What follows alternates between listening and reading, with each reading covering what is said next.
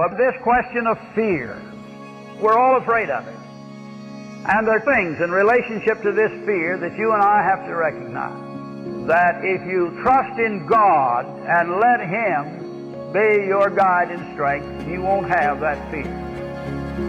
And your fear is in relationship to your trust.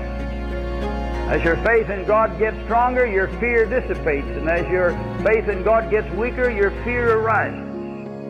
You want to have fear dissipated and removed, then you rise up and hold up the name of the living God and look to Him to undertake for you, and He will. It's our faith that brings victory. It's our faith that casts out fear and enables us to put our trust in the blessed Lord and Savior Jesus Christ. We will worship the man of Galilee who went to a cross 2,000 years ago, and no one can take His place. No one will intercede or interfere. We will not permit it. And so it is we have faith without fear.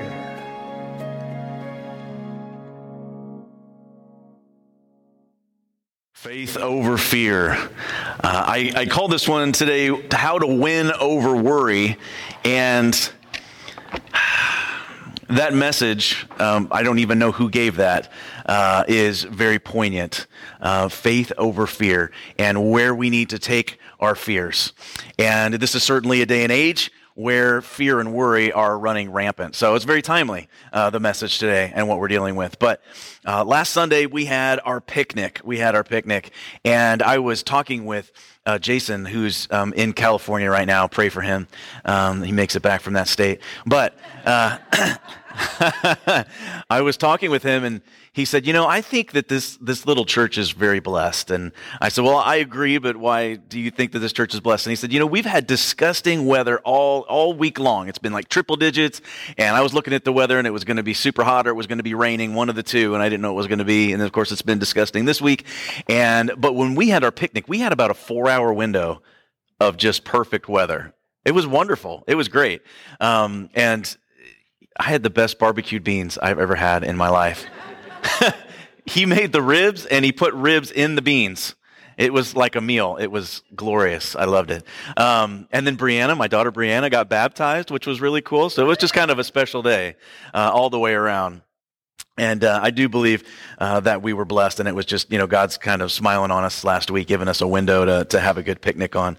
But we covered a topic that really is a big hurdle for most people in America today, and that's just contentment. Being content with what we have, not being greedy. We're very thing-oriented by nature. We just are. And as Christians living in this materialistic culture, we get caught up in it. We get swept up in it just like everybody else does. So we have to ask the question of ourselves quite often, where is my treasure? Like, where do I find my treasure? Is it here in earthly things that are going to be here today and gone tomorrow? Or is it going to be in a place where it's incorruptible, where it's going to be waiting for us when we get there? There's the parable that Jesus told, and he says, the kingdom of heaven is like this. And he told the story about the treasure in the field, right? And how the guy was walking through the field, and he basically stumbled over this treasure chest. And back then, they didn't have banks, right? And so what people would do when they would get valuables, when they would get, jewelry or whatever they had money, they didn't want to keep it in their home in case they got burgled. So they would dig it, they would bury it in the ground, just like, pirates did, I suppose. And they would bury it in the field, and they would come back for it later. Well, evidently, whoever buried it there was gone or had forgotten about it or whatever, and this guy just stumbles across it. So he goes and he sells everything he has so that he can buy this field. He buys the whole field, gives up everything he has for the treasure that's in the field. And the point of that story is, you and I are the treasure that's in the field. The field symbolizes the world, right? In the scriptures, the field always, symbolizes the world. And the only person that gave up everything, the only person that divested himself of everything that he had, everything that he, had inside of him, was Jesus. He came to earth to purchase the treasure. He bought the field, he bought the world for the treasure that was in it. You and I, we were his treasure. And that's where his treasure was, in you and me, his creation, right? And our treasure doesn't need to be in earthly things. Our treasure doesn't need to be in the world. Our treasure needs to be in the heavenly places because of the one who redeemed us, the one who came here, who gave up everything because we were the treasure. And we talked about having a good eye. The Jewish people would talk about having a good eye. It didn't have anything to do with vision. It had to do with being generous. And if you were open-handed, open-hearted with what God had given you, then you had a good eye. And conversely, if you had a bad eye, Solomon called it an evil eye, then you were somebody who was chasing after material wealth. You were blind to the concerns of others. You only cared about building your own little kingdom here on earth. And the problem with that is that there's not enough time to build your own little kingdom here on earth. Okay? Lots of people have tried, and they have all failed. They have not been able to take it with them. They may have made a name for themselves in the history books, but they are collecting dust. And if their treasure was not in heaven, then they're going to be eternally separated and punished for that. But we need to have an open heart and an open hand towards other people. We need to have a good eye and be generous towards them with what God has given us. The world says life is short. Grab everything you can. That's what the world says, basically. The one that dies with the most toys wins. But Jesus would say, yes, life is short, so make sure that your treasure is somewhere where it cannot be taken away from you. And lastly, Jesus talked about we can't serve two masters, right? We're either going to be a servant of God or we're going to be a slave to sin.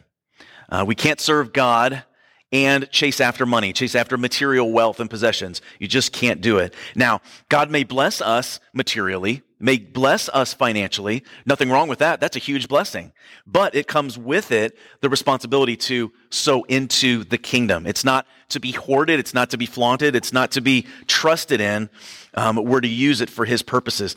See, both poor people and rich people, regardless of where you fall, we all have our own spiritual problems. The one spiritual trap is in trusting in riches, right? Or thinking that you're self-sufficient. Look what I've done on my own. That's a spiritual trap. The other end of that spectrum is a false insecurity that God is not going to provide for you, that he's not a good provider based on whatever your economic status is. And so two extremes that we can fall into traps spiritually of either trusting or distrusting, trusting in ourselves or distrusting the Lord that he has provided for us. But giving, which is really what we talked about, helps us to rearrange our priorities because we need to have our minds on things above and not obsessed with things here below. But all of us at some point have fallen into the trap of being overly concerned about the things of this world. We've all fallen into that. And so right after Jesus talks about treasures, not storing up for yourself treasures here on earth, he moves on to more practical matters of daily living. For the majority of people that were listening to Jesus, and for the majority of us, hopefully all of us, chasing wealth was not that big of a problem, okay? That wasn't their main issue. Nobody was really trying to be rich, a king of this world, so to speak. They were more concerned with just how to make ends meet. Really, just put food on the table. That was really their main concern. And so Jesus moves on from, check your heart, make sure that what you're desiring, what takes up the most amount of real estate in your mind, what drives you isn't earthly things. It needs to be treasure in heaven, and here's how you do that. Two, God providing for you in a very practical way. This is, like I said, good timing because right now, just necessities, gas, groceries, things like that are front and center in almost everybody's mind. So very timely message in talking about God meeting our practical needs. Let's read what Jesus has to say about it. This is in Matthew 6. We're going to round out the chapter today. This is verses 25 through 34. And he says, "Therefore I tell you, do not be anxious about your life, what you'll eat or what you'll drink, nor about your body, what you will put on. Is not life more than food, and the body more than clothing? Look at the birds of the air, for they neither sow nor reap nor gather into barns, and yet your heavenly Father feeds them. Are you not of more value than they? And which of you by being anxious can add a single hour of his life? And why are you anxious about clothing? Consider the lilies of the field, how they grow. They neither toil nor spin. Yet I tell you, even Solomon in all his glory was not arrayed like one of these. But if God so clothes the grass of the field, which today is alive and tomorrow is thrown into the oven, will he not much more clothe you, O you of little faith? Therefore, do not be anxious, saying, what shall we eat? Or what shall we drink? Or what shall we wear? For the Gentiles seek after all these things, and your heavenly Father knows that you need them all. But seek first the kingdom of God and his righteousness, and all these things will be added to you. Therefore, do not be anxious about tomorrow, for tomorrow will be anxious for itself. Sufficient for the day is its own trouble." It would probably surprise a lot of Christians to realize how big of a sin worry is. I don't think a lot of people view worry as sin. They think it is just thinking about the future, about trying to plan, about trying to be prepared. But in reality, worry is a sin because it's distrusting the promises and the provision of God is what it's doing. And yet this is a sin that probably a lot of us commit most often, is the sin of worry or of being anxious, fearing. So today we're going to look at 4 different reasons why we, as Jesus followers of all people, shouldn't give in to worry and anxiety. And the first is that worry makes us unfaithful because of who we serve. We talked about this last week, that if you make Jesus the Lord of your life, if we are totally submitted to him, it is an all or nothing proposition. You have to be all in with that. There are no truly part-time followers of Christ. You're either full-time or you're not. So if we're all in on this, which is what Jesus requires, then we have to choose to become bond slaves, right? We choose to become a slave of Christ, a servant of God. And at that point, all of our life is submitted to him. And nothing justifies being anxious or worried because of who we serve, because of who our master is. Our whole life needs to be wrapped up in him and trusting of him that he's going to provide every single thing that we need and that he is in control of everything. Our word worry comes from a German word, old German word, Vergen, which made me chuckle because it makes me think of the Swedish chef. Vergen, which actually translates, the word in German translates into choke or strangle. And that's literally what worry and anxiety does. It strangles or chokes the life out of you. It's a mental or emotional strangulation, and we've touched on this before, but it is the cause of lots of unexplained illnesses. I mean, people go to the doctor and they're like, there's really nothing wrong with them physically. So I don't really understand what it is. It's stress, it's anxiety, it's fear, it's worry, which creates all kinds of physical problems in our bodies. As far as I know, I haven't seen a headstone that says that this person died of worry, but we have the saying, right? You're going to worry yourself to death. Right? It has very real complications, causes all kinds of health issues. There's an interesting illustration that I read this week about our perception of problems and issues in life and how it can grow into a major fear. 1 glass of water, once vaporized, if you vaporize 1 glass of water, it can cover multiple city blocks in fog, a dense fog about 100 feet deep, just 1 glass of water. And that's kind of how fears operate in our mind. We have this one thing in our mind, and as we give it more power, as we give it more room, it begins to grow. And as it grows into this huge cloud, there's all kinds of uncertainty, all kinds of danger, all kinds of worry that builds in our mind.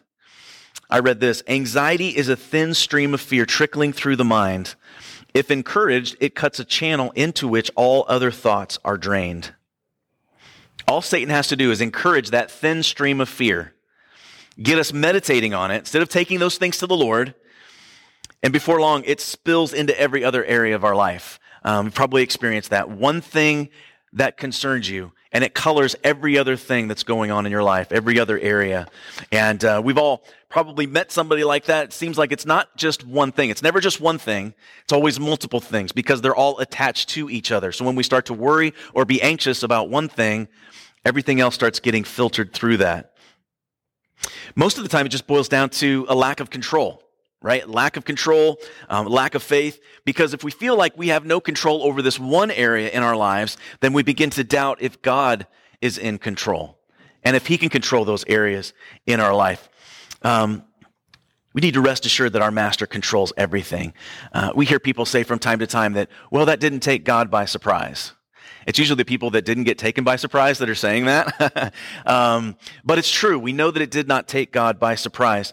One of the views of the world is that God doesn't know what's happening just as we do, that he's not omniscient. He's just trying to keep up as it all unfolds, and that sometimes he doesn't keep up with everything, and so he's not really in control of everything. But that's not the God that we serve. And if we release things into his hands, into his control, if trials come our way, then it's for our good and for his glory. It's for our good and for his glory, whatever comes our way. One of the best, most well-known stories in the Bible is the story of Daniel. And it's one that is great for Sunday school, but we don't tend to talk about it too much in big church because we know the story, right? But we hear it so often that it tends to lose its impact. And I just thought it was applicable today. Daniel, when they were in exile in Babylon, Daniel had been promoted to head over all the wise men in the entire empire because God had given him the ability to interpret dreams, gifts of interpretation. So the king had placed him second in command, but all the other wise men were jealous of Daniel. They were trying to figure a way to get rid of him because they did not like the favor that was on him because of the God that he served. And so they came up with this plan because they knew that Daniel was a devout servant of his God, of Jehovah, but also that the king had a huge ego. So they were going to try to capitalize on both of these. And so they devised this plan to create a law that for 30 days, nobody could pray to anybody else but the king. You couldn't pray to any god. You had to make your petitions of the king himself. And so they said, this will be great. We can get Daniel because he prays 3 times a day. And this will be a way that we can trip him up. And when Daniel heard this, when he heard that this law was being written up, he went into his room to pray. He didn't let that bother him at all.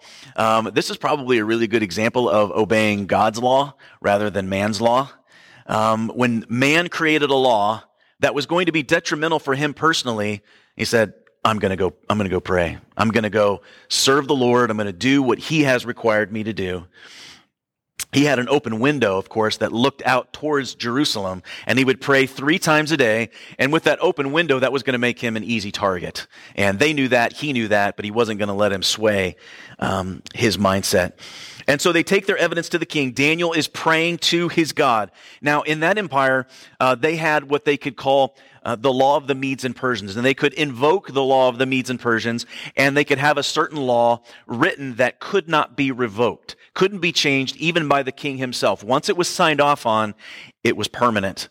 And he had signed off on that. And once he found out the scheme that all these other wise men had put together to try to trip up Daniel, it says that he was greatly distressed and he labored all day until the sun went down trying to figure out some type of loophole to try to save Daniel, but he couldn't be changed, so he had to abide by it and throw Daniel into the lion's den. And we're told that when that happened, it wasn't Daniel that was freaking out, it was the king who was freaking out. It says that he fasted and prayed all night for Daniel. He could not sleep because of his worry and anxiety. Now, Daniel, who's writing this account, doesn't mention that he himself was freaked out, that he was full of worry, that he was full of anxiety and concern. Now, was he? I don't know. I would have been completely freaked out being thrown into a den of lions, okay? But listen to what the king says. The next morning, the king runs to the den and he says, "Has your living God, whom you serve continually, been able to deliver you from the mouths of lions?" And I just thought that was interesting because the king says, your living God, not just a God, but your living God, whom you serve continually. And of course, God sent the angel to protect Daniel by closing the mouths of the lions. He was saved because of whom he served continually. There was no part-time service to the Lord. He was all in. Then there was the great role reversal, right? He got pulled out, and all the people that wanted to do him in got thrown in to the lions. And it said that the lions got him before they even hit the ground. And there are people right now that want to do us in, that want to trip you up. And what we need to do, our bodies may not be saved. Our temporary bodies may not be saved from terrible things, okay? But our souls will be saved eternally. We are eternally secure with whom we serve. But those who, are trying to trip us up or do us in, those who reject God and rebel against God will have a day of judgment. It is coming. As sure as our salvation, judgment is coming for those who reject him. Not only is worry unfaithful because of our master, but it's also unnecessary because of who our Father is. God controls everything, but he also provides everything that we need. It's not everything we want, but it's everything that we need. And there's a lot to want in our culture today. It's easy to want. He provides food for the birds of the air. He provides food for animals, but no animal was ever made in the image of God. So if he provides food for the animals, he's going to provide for you and me as well. I mentioned this is timely because there's a lot of fear and anxiety being pushed by the media that there's going to be food shortages, right, in the near future. Better stock up on food supplies, better stock up on the, non-perishable food items because there's going to be shortages. Farmers can't get the fertilizer they need, right, to grow their crops in the same amounts that they normally do. There's all these, accidents and problems with food processing plants across the country. And so there is this great fear of food shortages, not just here in America, but across the country, which is really more of the concern. But our Father is going to provide for us. We're going to trust in Him to provide every single need that we have.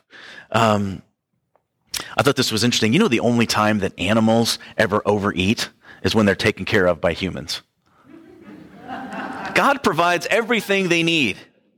Not more, not less, everything they need. The only time they overeat is when they're taken care of by people.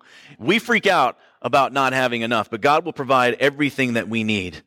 Let the world worry about food shortages. We will trust in the Lord. Amen. If you've ever heard of George Mueller, if you haven't heard of him, you really should look him up.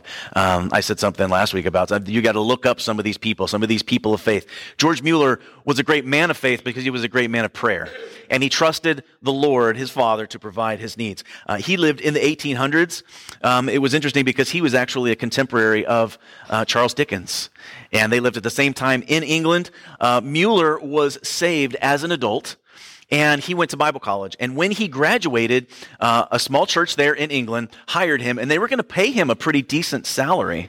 And then he found out how they were going to accomplish that. What they were going to do to provide his salary is they were actually going to rent the first couple rows in the church to the wealthy people, to the wealthy members.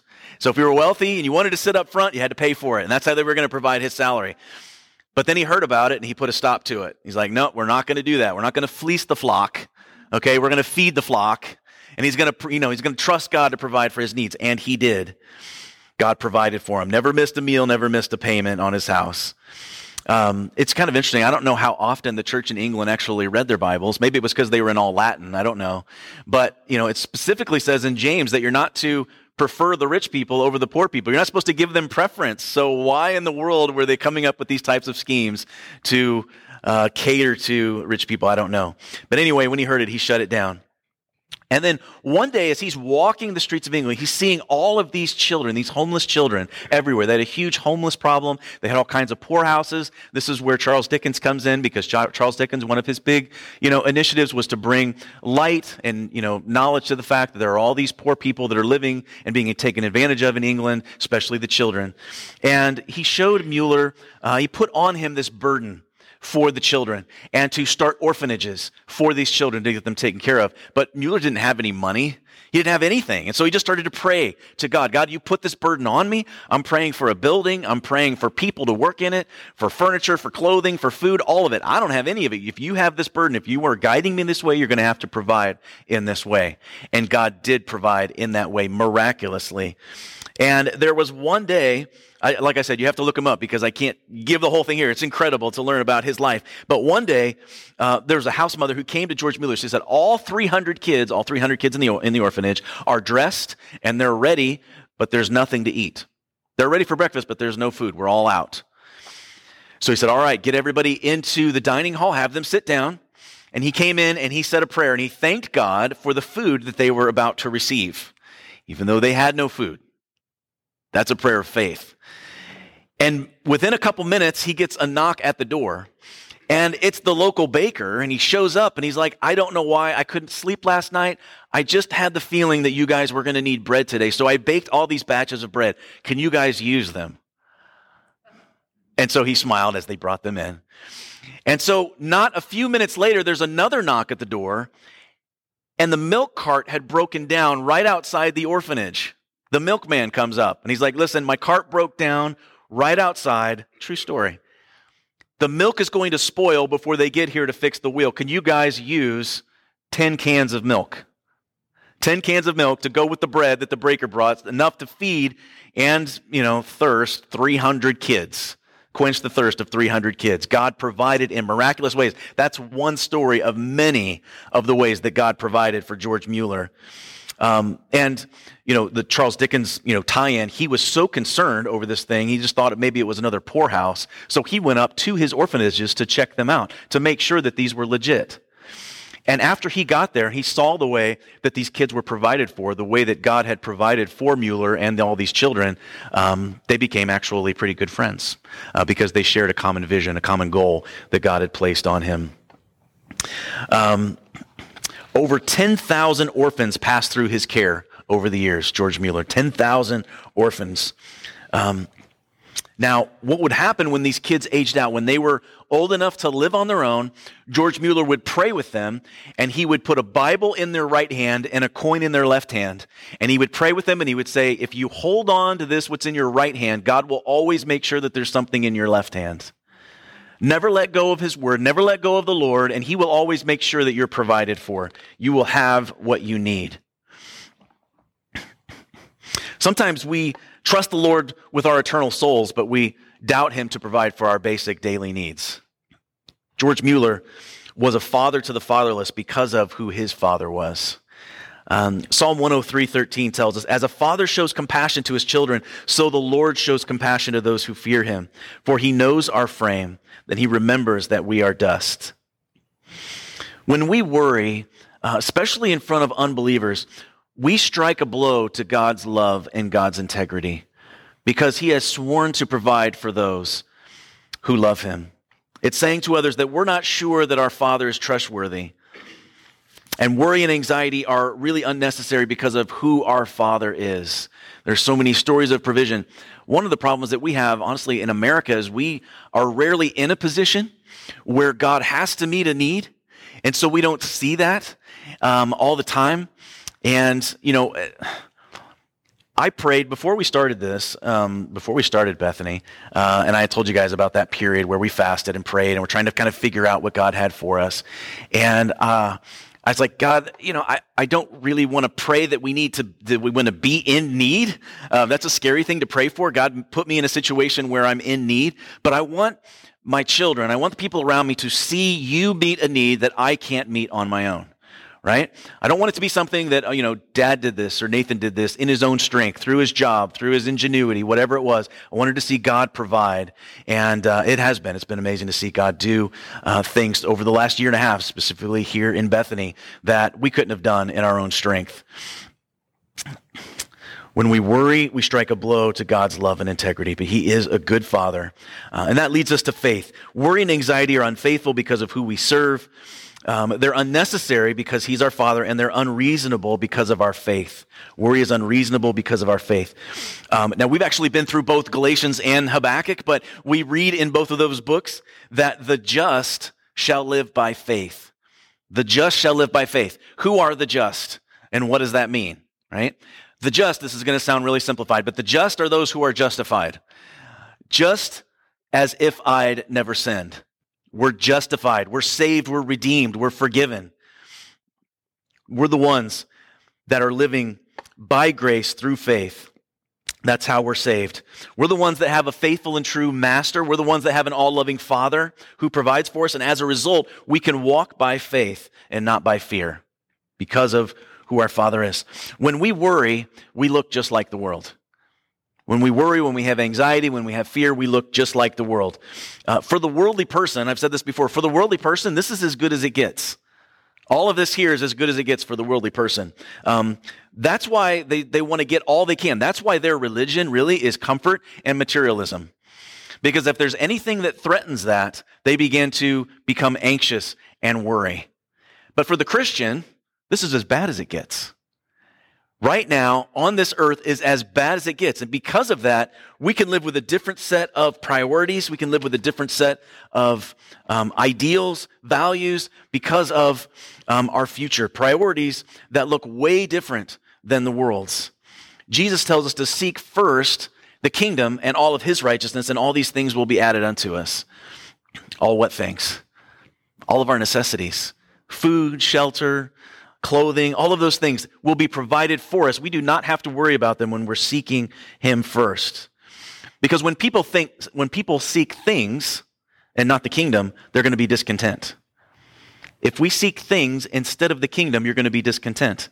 Because eventually, whatever that is, even when people get the things that they want, they become discontent because those things lose their luster. There's always going to be something new. That house is going to need to be painted eventually, or that car is going to be in the shop eventually. You're not going to be content for long if you're seeking the things and not the kingdom. But if you want to be content, you have to seek the right things. We have to seek the things of the one of whose we are. We are the Father's. We need to be seeking His things, His righteousness, His kingdom. Can't be worrying about the things that we might lose or the things that we may not be able to acquire in this life. And we seek the kingdom when we seek relationship with the Lord, talking with Him, hearing from Him in His Word. That's how we seek the kingdom. And to seek the kingdom is to seek Jesus. Just plain and simple. Jesus talked about the kingdom all the time. Now, if I'm trying to find a place, if I'm wondering about a place that I want to go, I want to be with somebody who's already been there. Okay? We're going to be going to Florida, where these guys have been. And I want to talk to them about how it was, because that's where I want to go. And in Luke 17, Jesus is asked by the Pharisees, okay, Jesus, when is the kingdom of God coming? You keep talking about the kingdom. When is the kingdom of God coming? Now, this is super important because the people of that day were looking for a Messiah that was going to be a military king, somebody that was going to set them free from the bonds of the Romans and set up a physical kingdom here on earth. And this is how Jesus responds. He says, the kingdom of God is not coming in ways that can be observed, nor will they say, look, here it is, or there, for behold, the kingdom of God is in the midst of you, or as we might say, within you. The kingdom of God is within you.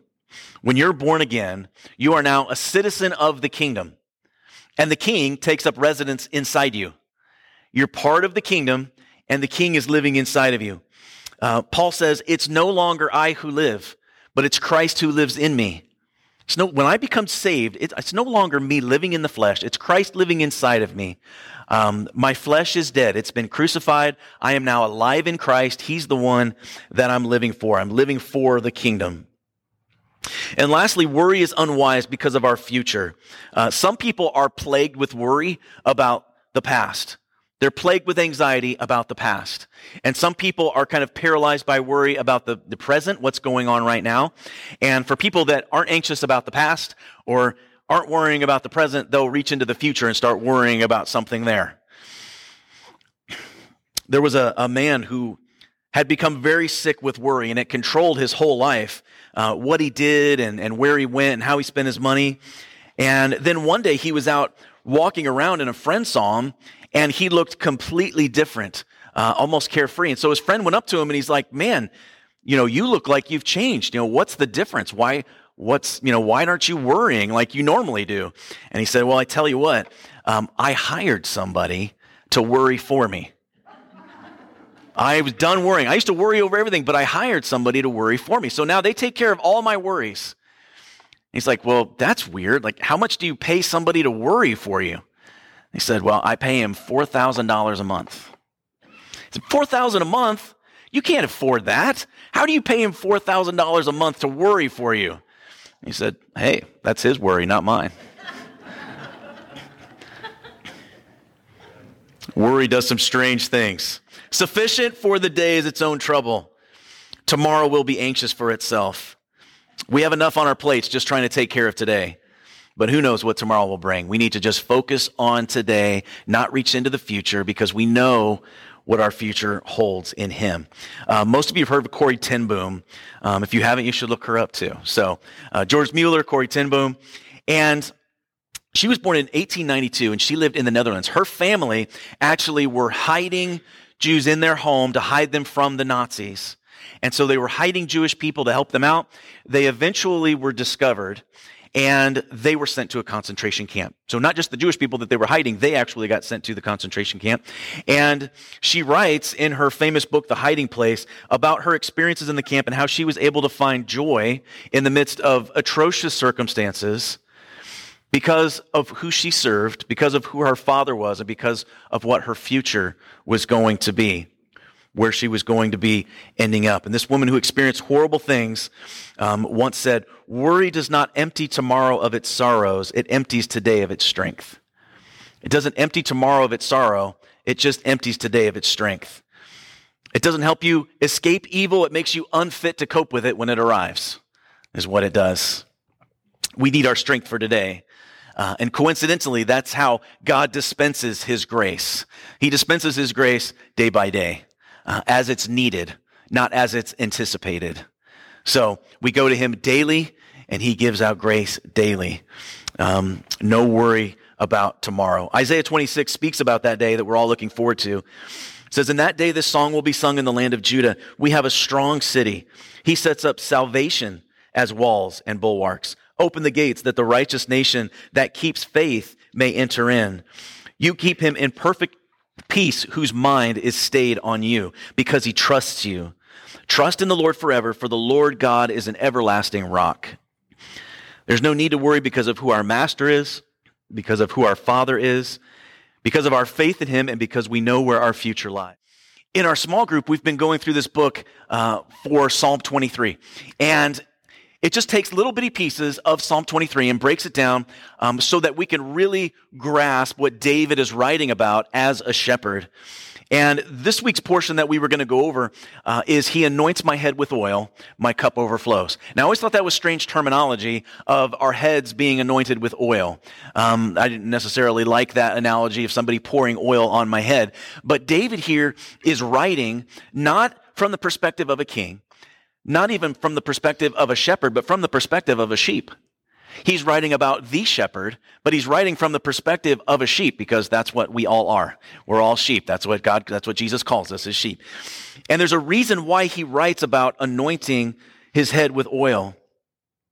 In the summertime, what the shepherds would do is they would take the sheep and they would go up into the mountain areas.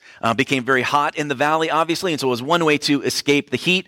Also up in the mountains was where the best grazing was. And so they would take the sheep up there, and then they could also escape the insects. As you guys know, summertime is bug season. And the shepherds would say that summertime is fly time. And the flies could drive the sheep to distraction, and they could become a huge nuisance to the sheep. We have a lake by our house, a pond. And if you go walking by the pond in the summertime at night and you're not paying attention, you will get a mouthful of flies. The flies are everywhere. They are so annoying. They're an annoyance to us, but they can really be problematic for the sheep. And one fly in particular was called, it's very descriptive, it's called the nasal fly. And what the nasal fly would try to do is it would try to lay its eggs in the mucousy parts of the sheep's nose, right? The nose is wet, mucousy. It would try to lay its eggs there. And if it could succeed in laying the eggs there, then they would hatch within a few days and they would start to make their way, the larvae would start to make their way up the nasal canal. And you can imagine after a few days, as those larvae start crawling up the nasal canal, it becomes a very big irritation to the sheep. And so what they begin to do is they will run into the brush. They will start banging their heads on trees and rocks, anything they can do to try to get relief from these flies, from these larvae that are now embedded into their skin. In severe cases, some of the sheep have actually killed themselves, trying to get relief from these bugs that have, inserted themselves up into, up into their brain, really. And because these flies were such a problem, they could actually send the entire flock into a panic. They start running into all different kinds of places. A bunch of them could get stuck. They would stop grazing if it was really bad. The little lambs wouldn't be able to feed because their moms wouldn't come out. They were so paranoid. And it was a really bad situation for the flock, all because of some tiny flies. And we all have things that bug us. We all have things that bug us, things that annoy us and send us into a panic. And when we start running into the wrong places, instead of going to the shepherd, we just make things worse instead of better when we don't go to him. Worry and anxiety do that. The more room we give them in our minds, the bigger they become. And the more that we hang out with people who simply find things to worry about, the worse it gets. And it's easy to find people nowadays who are very willing to share with you the latest doom and gloom story, okay? So not only does anxiety eat you up, but it eats other people up if it starts to get spread around. And when these thoughts start crawling through your head, it can create all kinds of problems and drive you crazy. But the shepherd had a remedy. Only careful attention from the shepherd could really give them relief. And when there was the first sign of fly season, what the shepherd would do, this one in particular had a homemade concoction of oil. By that I say olive oil, right, is what the shepherds would use. And then mix that with like sulfur and tar so that it would stick. And they would smear it all over the sheep's head. So they would smear it all over their nose, all over their ears, all over their head. And it was kind of like a natural bug repellent. And it kept the flies away from them. And they said that there was immediately a change in the demeanor of the sheep. Immediately, because they had relief from the flies. And in Scripture, oil is symbolic of the Holy Spirit. When we read about oil, an anointing oil in the Holy Spirit, it's symbolic of the Holy Spirit. And application of the Spirit in our lives can give us peace from the daily frustrations and agitations that we all come up against. And Jesus actually encouraged his disciples to ask for the Holy Spirit from the Father. We just talked about it a few weeks ago in Luke 11, where Jesus was teaching his disciples about the Lord's Prayer. And then right after that, he talks about the neighbor, right? And he had an unexpected visitor, and he goes to his neighbor and bangs on his door, and it's the middle of the night because he doesn't have any food to give him. And his neighbor won't get up. He says, go away because I'm, already in bed with my family. But because of the guy's persistence, he gets up to give him what he needs. And he says, how much more will your Father, this is what he said, if you then, who are evil, know how to give good gifts to your children, how much more will your heavenly Father give the Holy Spirit to those who ask? All we have to do is ask. Ask for the oil to be applied when you encounter aggravations in your life. Only the Spirit can give us the mind of Christ. If we trust in the Lord and we ask from the Lord, he will give us the Holy Spirit. And since the troubles that we face are daily, I think we need a daily, fresh application of the Spirit in our lives. Now, once you're saved, once you're a follower of Jesus, you have the Holy Spirit living inside of you. You do. But are we praying for a daily refreshment of his Spirit, of his power in our lives to counteract the effects of all the things that are bugging us? And when we walk in the Spirit, then we produce the fruits of the Spirit, right? Which are the opposite of worry and anxiety and fear. They are love, joy, peace, patience, kindness, goodness, faithfulness, gentleness, self-control, all fruits of the Spirit. But first we have to go to the shepherd. We have to go to the shepherd, admit that we cannot handle these things on our own. We need the oil of the Spirit applied to our lives, and we'll be surprised how quickly our attitudes, our demeanors will change when we submit to the shepherd, allow him to anoint us with his peace. Immediately, we will no longer be paralyzed by anxiety and fear because our shepherd is taking care of us. Simple matter of faith and acceptance when we go to the shepherd. I read this week that there's a guy, Dr. Stanley Jones, said this. He said it very well. I am inwardly fashioned for faith, not for fear. Fear is not my native land. Faith is. I am so made that worry and anxiety are sand in the machinery of life. Faith is the oil. I live better by faith and confidence than by fear, doubt, and anxiety. In anxiety and worry, my being is gasping for breath. These are not my native air, but in faith and confidence, I breathe freely. These are my native air. A Johns Hopkins University doctor says, we don't know why it is that worriers die sooner than non-worriers, but that is a fact. But I, who am simple of mind, think I know. We are inwardly constructed in nerve and tissue, brain cell and soul for faith and not for fear. God made us that way. To live by worry is to live against reality, at least the spiritual reality, to live in fear. Come back up. There's a funny story about two explorers who were on a jungle safari, and all of a sudden a ferocious lion jumped out in front of them. And one of them whispered to the other one, he said, remember what we read in that book about wild animals, that if you look it in the eye and don't run, that it'll go away. And the other one said, well, sure, you've read that book, and I've read that book. But has the lion read that book? And we know that Satan is called a roaring lion, and he has read the book. He knows what his end is going to be. He knows what our end is going to be. God is faithful and true. Our future is secure in him. So there's no need to worry. Actually, I read this earlier this morning, and I wanted to pull it up because I just thought it was so appropriate. This is A.W. Tozer. It says, a man can die of starvation knowing all about bread, and a man can remain spiritually dead while knowing all of the historic facts of Christianity. God is going to give us everything we need, but then we have to accept it, okay? He's given us his word, but we have to read it. He's given us brothers and sisters in Christ, but we have to fellowship with each other, right? He's given us what we need, but then again, we need to accept it. He's given us salvation. He's given us peace. He's made provision, but we have to incorporate that into our lives. There's a responsibility on our end. All we have to do is take hold of it. And as I was preparing this week, I was just reminded of this. You're going to be really happy, Bob, because I asked Elena to do a hymn. It's a really good one, too. Because he lives. Because he lives, I can face tomorrow. Okay? It's a very well-known hymn, but it's true. How do we face tomorrow? When we get to situations in our lives where we feel like we can't go on, we just have to look at where we put our hope. If we're putting our hope in ourselves, if we're putting it in people, we're going to be let down. The world does that, and that's why they turn to all other kinds of things that are destructive, because they don't have hope. Not the way that we do. We have a future, we have a hope in Jesus that he has provided. We just need to take hold of it. Amen? I give you my worship. You still deserve it.